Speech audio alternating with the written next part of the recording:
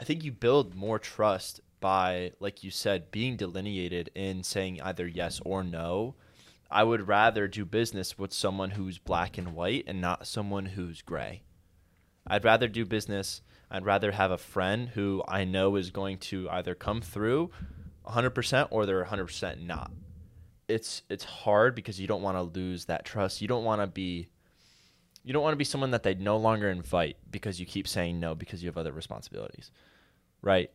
So it's difficult because you have these other responsibilities, and sometimes it's just an availability thing. You're just not able to. Like, you have other responsibilities, you have other things that you need to get done that take priority, which is fine.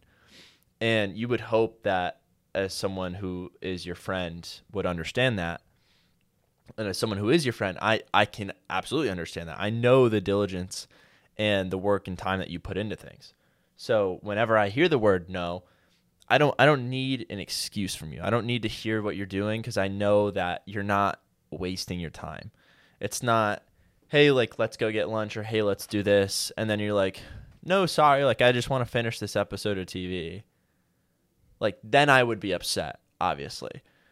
But I know, like you said, if you tell me yes, you're going to keep to your word. I know that you're going to pull through. But if you tell me no, then I don't have to worry. There's still no worry.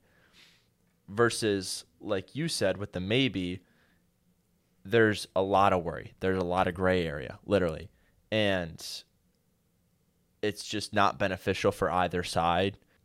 And this is what I want to really talk about is trust. So what does trust mean? What does trust look like for you currently, for your future? Elaborate on that for me. I'm curious. So I explained this in another episode when it comes to trust. I think trust boils down to discipline from yourself. So it's telling yourself that you are going to do something and then following through on that thing. It's about holding yourself to that standard and making sure that you establish that trust in yourself, that trustworthiness of keeping your word to yourself. That's what it's about. And that's what trust is. That's what trust is for yourself. That's what discipline is. It's holding yourself to a standard, and whatever that standard is, following through and finishing. And once you establish that in yourself and you continue to establish this discipline, this trust and trustworthiness in yourself, that is how you can then have trust and create trust in other people. Give them that trustworthiness. Level up your trustworthiness skill, you should say, to where then I know that I can be trustworthy. I'm trustworthy when it comes to you, to my relationships with other people. It starts with you setting up a trustworthiness in yourself that you work on, to where then you can give that to other people, because you know, if I can stay true to my own word, to myself, I can do that for other people. That's how I view trust nowadays in discipline. I want to hear your thoughts on that as well. So there's a speaker that he'll come here every once in a while. You might recognize him, David Horshauger.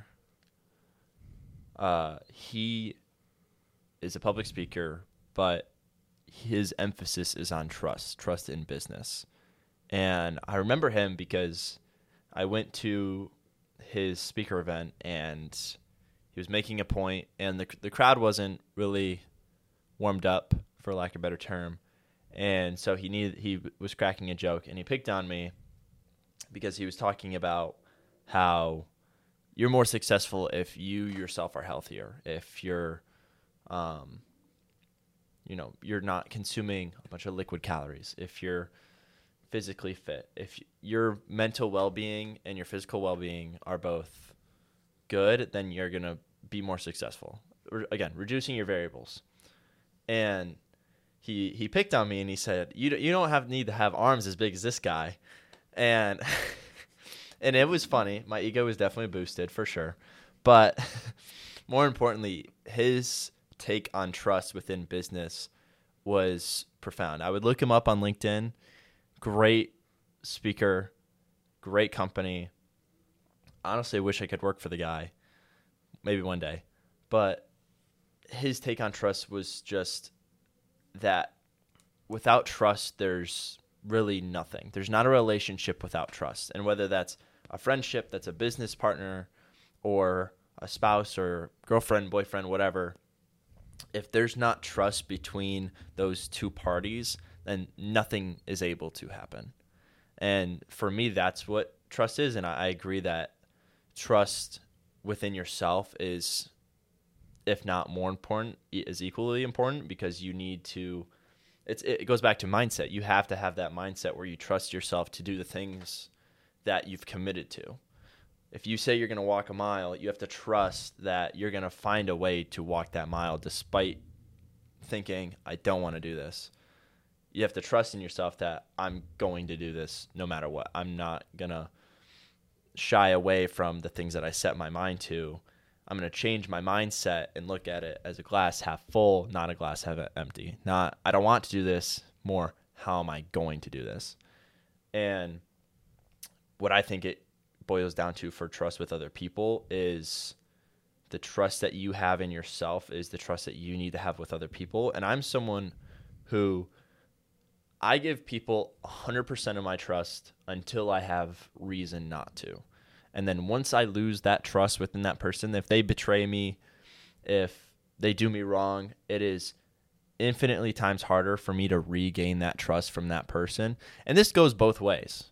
I'm not saying that I'm perfect. I'm not saying that I've had instances where, I've had to lie to someone for either their own good or my own good.